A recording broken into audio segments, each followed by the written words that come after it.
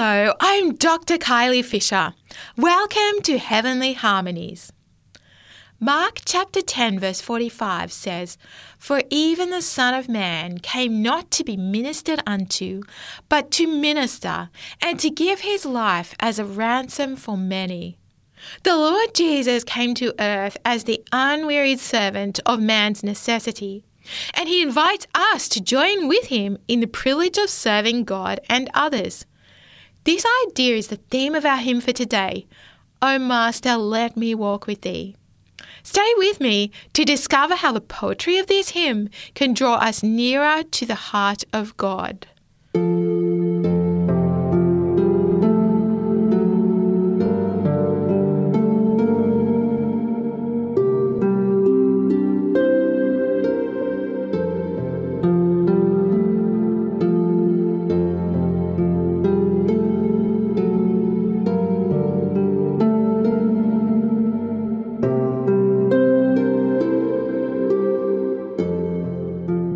In looking at our hymn for today, I'd like to start by reading a little bit from the book, The Voice in Speech and Song.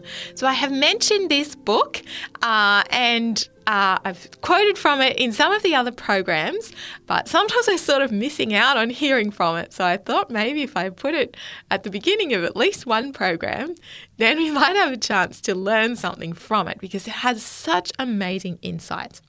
So I'm going to read a few short sentences from page 432 of this book, The Voice in Speech and Song. And there it says that singing as a part of religious service is as much an act of worship as is prayer.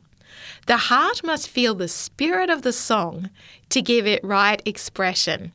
And then another short quote, the next quote, says, as a part of religious service, singing is as much an act of worship as is prayer.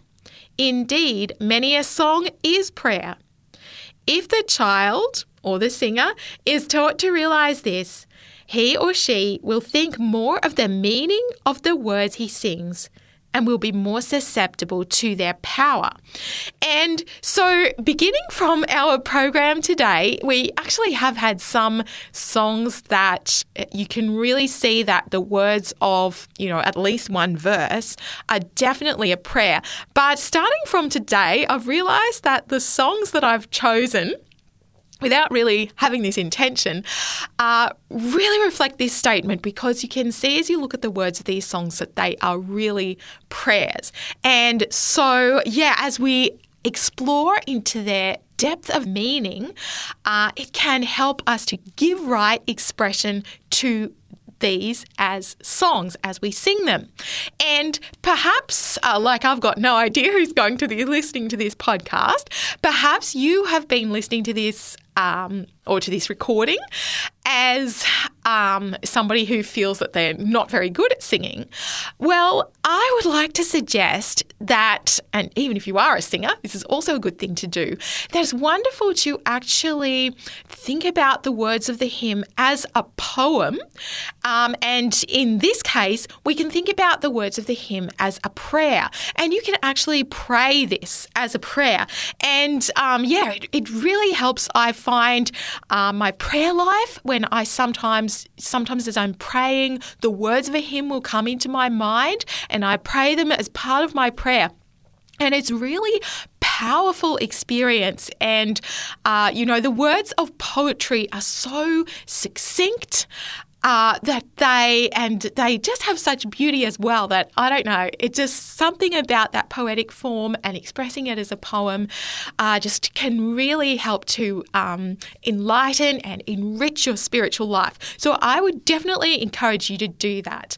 But let's look at it and look at this hymn, and hopefully we'll have some time to talk as well a bit about the actual musical expression too of these words. But let's begin by exploring their scriptural meaning.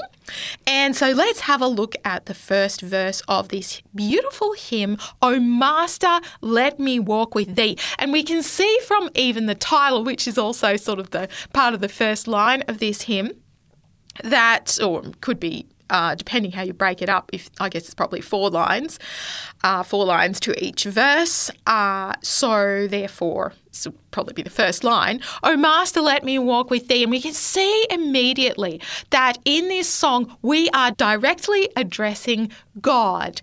And we're really directly addressing Jesus because when Jesus was here on earth, his disciples called him Master. So that's what I like to think about when I think about this song. So let's have a look at the words of the first verse. "O Master, let me walk with thee in lowly paths of service free. Tell me thy secret. Help me bear the strain of toil, the fret of care." So that's the first verse, and so let's break it down a little bit and think about what these words mean. So it begins with, "Let me walk with thee." "O Master, let me walk with thee." And there's a number of individuals in the Bible that are described as walking with God, and it's just so inspirational to read about these people. So perhaps the first and the most famous of them is Enoch. And so Enoch, the mention of Enoch is found first in the Bible in Genesis chapter 5. Yeah, there's a few different verses about him, but verse 22 is where it talks about Enoch walking with God. Genesis 5 and verse 22 says, "Enoch walked with God after he begat Methuselah 300 years and begat sons and daughters." And so it says there that Enoch walked with God. And then in the next chapter, it says that, I think it was Enoch's great-grandson, certainly one of his descendants, pretty sure it was his great-grandson Noah, also walked with God. So that is in Genesis chapter 6 and verse 9. It says, "Noah was a just man and perfect in his generations, and Noah walked with God." So we might wonder, what does this mean? Because sometimes we might sort of think that in order to walk with God, that it might mean, we need to go and shut ourselves in a cloister or just, meditate all day, thinking about nothing at all, and not having any communication with other people. Is that what it means to be holy? Is that what it means to walk with God? Well, I would suggest that that's not really the picture that we have in the Bible. That's certainly not the picture that we have of Jesus' life. And I think if we think carefully about the lives of Noah and also Enoch, as they're described in the Bible, we can see that that's not how they lived. So Noah in particular, we have more description of Noah than what we do about Enoch. So Noah, you'll recall, is very famous because he was the one that built the ark, and even many people that are not Christians have probably heard of Noah's ark. So Noah actually built a boat, and so clearly he was not just off by himself, just meditating and never having any contact and communication with other people. He built this boat, and while he did that, he also preached to people. So we can see that actually walking with God just means to please God in everything that we do and to live the way that he lives. Let's look at a verse that I think explains this really well, and this is in the very small book of Amos. The very small book of Amos. So Amos was a minor prophet, and so, his book's very small, a little bit hard to find. But Amos chapter 3 and verse 3 says, "Can two walk together except they be agreed?" So clearly the hearts of Enoch and Noah were just so in tune with God that they pleased God in everything that they did. And in fact, that's what the book of Hebrews in chapter 11 says about Enoch, that Enoch was so privileged. He was one of only 2 people to be translated to heaven without dying.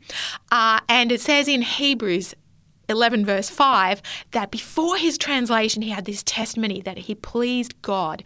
So the hearts of Enoch and Noah were just so in tune with God that they pleased him in all that they did. But this was also the experience of Jesus, during his life here on earth, he also lived in a way that pleased his heavenly Father. And so really this song is, Enoch and Noah, they both walked with God, it's true, but this song is not like a song directed to Enoch and Noah and asking for their help. We're asking for the help of Jesus. So, did Jesus experience the same sorts of things that we do? Well, we have been speaking about this in our programs, and we've found that when Jesus came to earth, though he was the Lord of glory when he was in heaven, he came to earth as the poorest of the poor. He was born in a manger. And so we looked at that when we looked at the song, Away in a Manger, no crib for a bed. And so Jesus came to earth. He was very poor. His parents were very poor, and we know that from the sacrifice that they brought at the dedication of Jesus. So Luke chapter 2 and verse 24 says that they brought a pair of turtle doves, and that was actually the sacrifice that the poorest class of people brought. So depending on how wealthy you were, there were different sacrifices that God outline that you could bring. And so if you were really, really poor, like people that were more wealthy had, sheep or oxen and things like this. But God provided that even the poorest of people could still bring an offering that would be acceptable to him, because it's described in some of the Old Testament books as that with the turtle doves and with the pigeons, that this was such as he could get. And so if you were so poor that you did not even own an animal, you could go out and catch one in the field.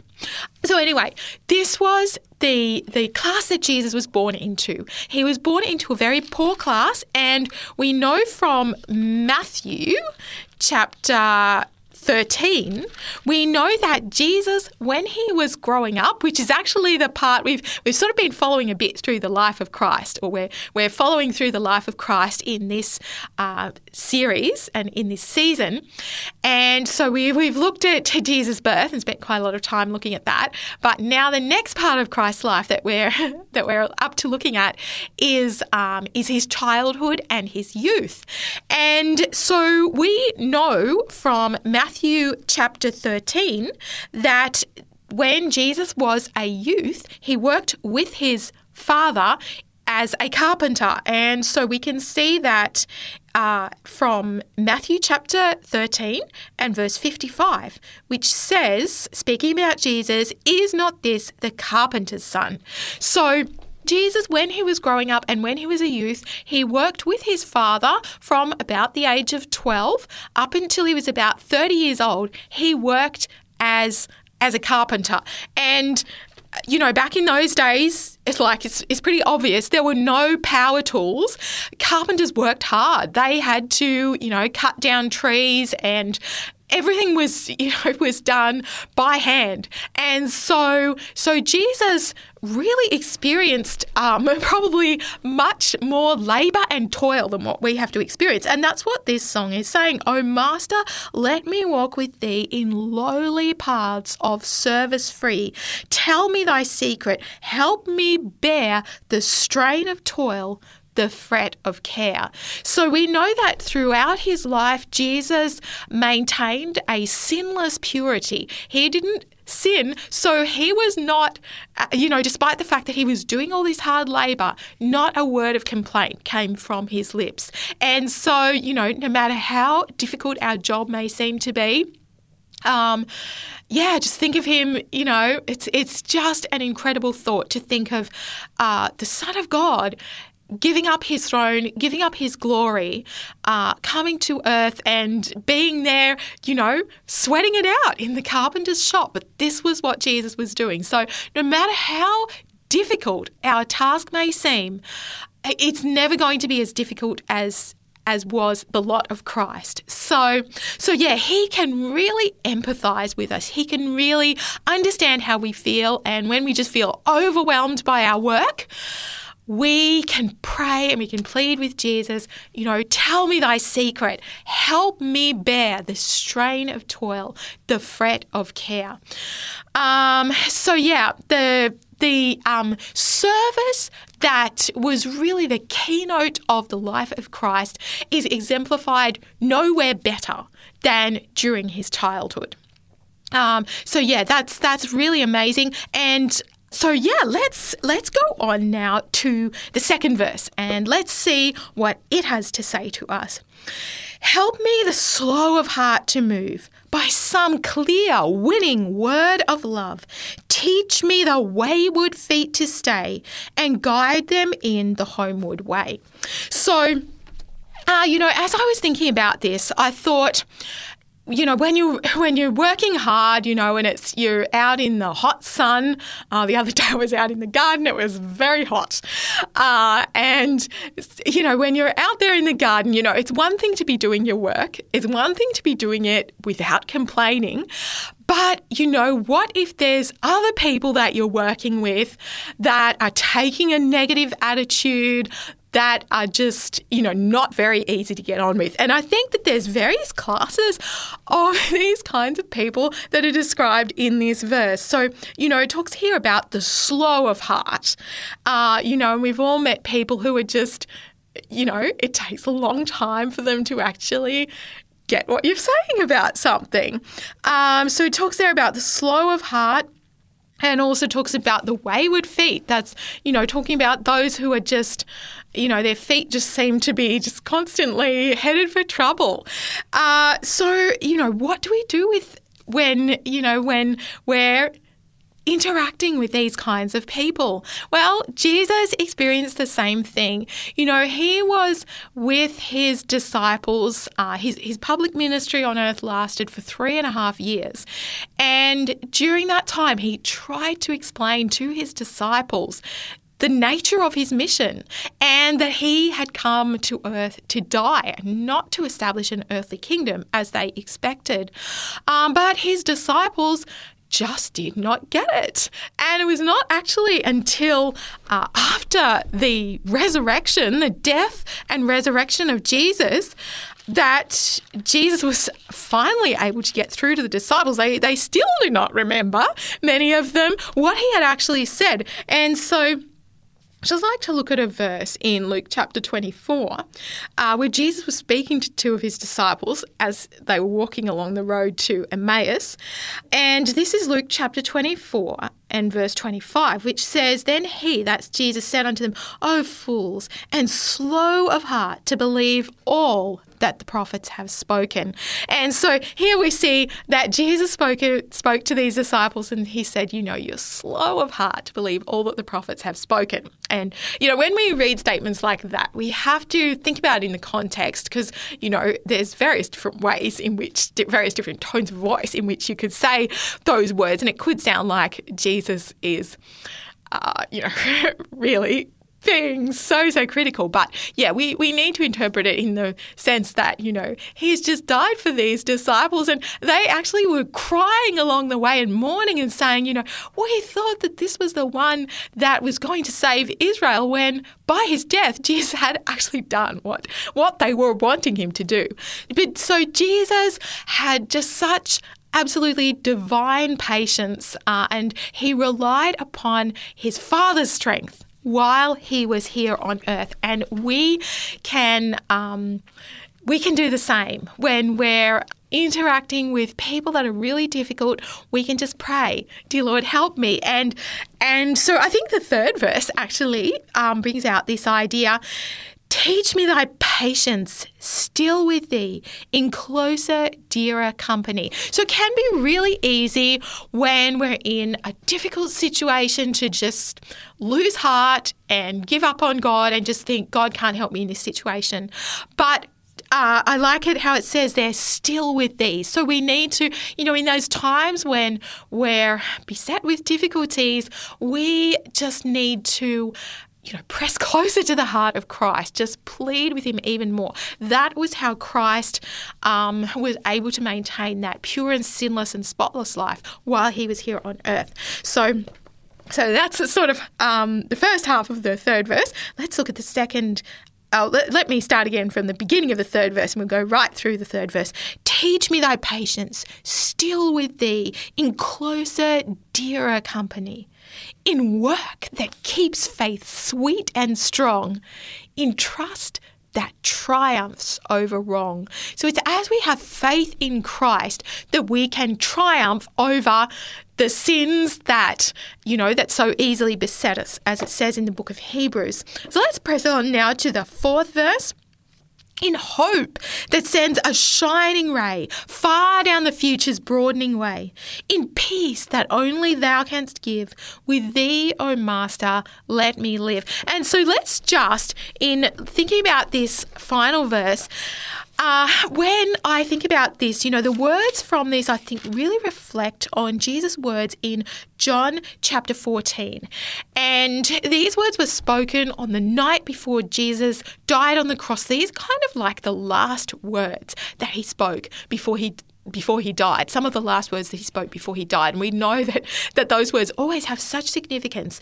And so the disciples, as Jesus was trying to explain to them that, about what was going to happen, and that he would soon be parted from them, also going to heaven, the disciples became afraid. But Jesus sought to comfort their hearts with words of hope. He said, "Let not your heart be troubled. Ye believe in God, believe also in me." And he also said in verse 27 of chapter 14, "Peace I leave with you, my peace I give unto you. Not as the world giveth, give I unto you. Let not your heart be troubled, neither let it be afraid." So no matter what our circumstances are, and no matter how we might feel inside, we might not even really feel peace. But here is the promise that Jesus has for us, that if we cling to him, in fact, in a verse in Isaiah says, "Let him take hold of my strength, that he may make peace with me, and he shall make peace with me." So when we cling to Christ, no matter what our feelings are, we can experience this amazing peace that he has to offer us. How would we express this musically just before we do listen to the recording of this? So really with pretty much every song that we're doing, there's always, I think, a deepening experience as you go through the song. So you sort of have to kind of have a plan of how you're going to present the song, think about the words of the different verses, and I would really encourage you to try to have, a deepening experience. So what I often try to do, which I think I've mentioned this before in other programs, that the last verse of the song, you want to say really rich tone for that, and then try to think of some different emotions that belong with these different things. I think the first verse in this hymn would be extremely pleading. Tell me thy secret, help me bear the strain of toil, the fret of care, and then maybe have some different people in your mind about some of the challenging people that you have to deal with, and some people we might consider them to be challenging, but then maybe they probably find us to be challenging as well. So good to keep that in mind. When you're going through the second and third verses, and then just, probably save your richest tone for that last verse. So let's now listen to this choir sing this song, "O Master, let me walk with thee." O Master, let me walk with thee in holy paths of service free. Tell me thy secret, help me bear the strain of toil, the fret of care. Help me thus slow of heart to move by some clear reading word of love. Teach me the wayward feet to stay, and guide them in the holy way.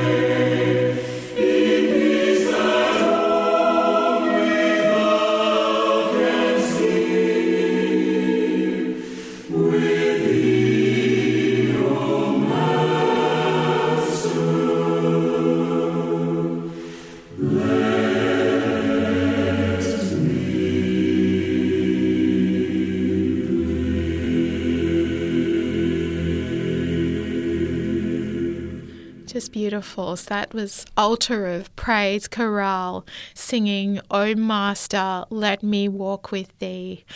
And yeah, so it's just so inspirational to think about the life of Christ when he was here on earth. Those days of childhood and youth when he was toiling in the carpenter's shop, and then as he went through his ministry, interacting with his disciples that did not get it. So yeah, that's just really amazing. And it's as we look to Christ, I believe that this hymn is saying that is how we can have victory over sin and reflect more than just avoiding the negative, but really reflect the character of God.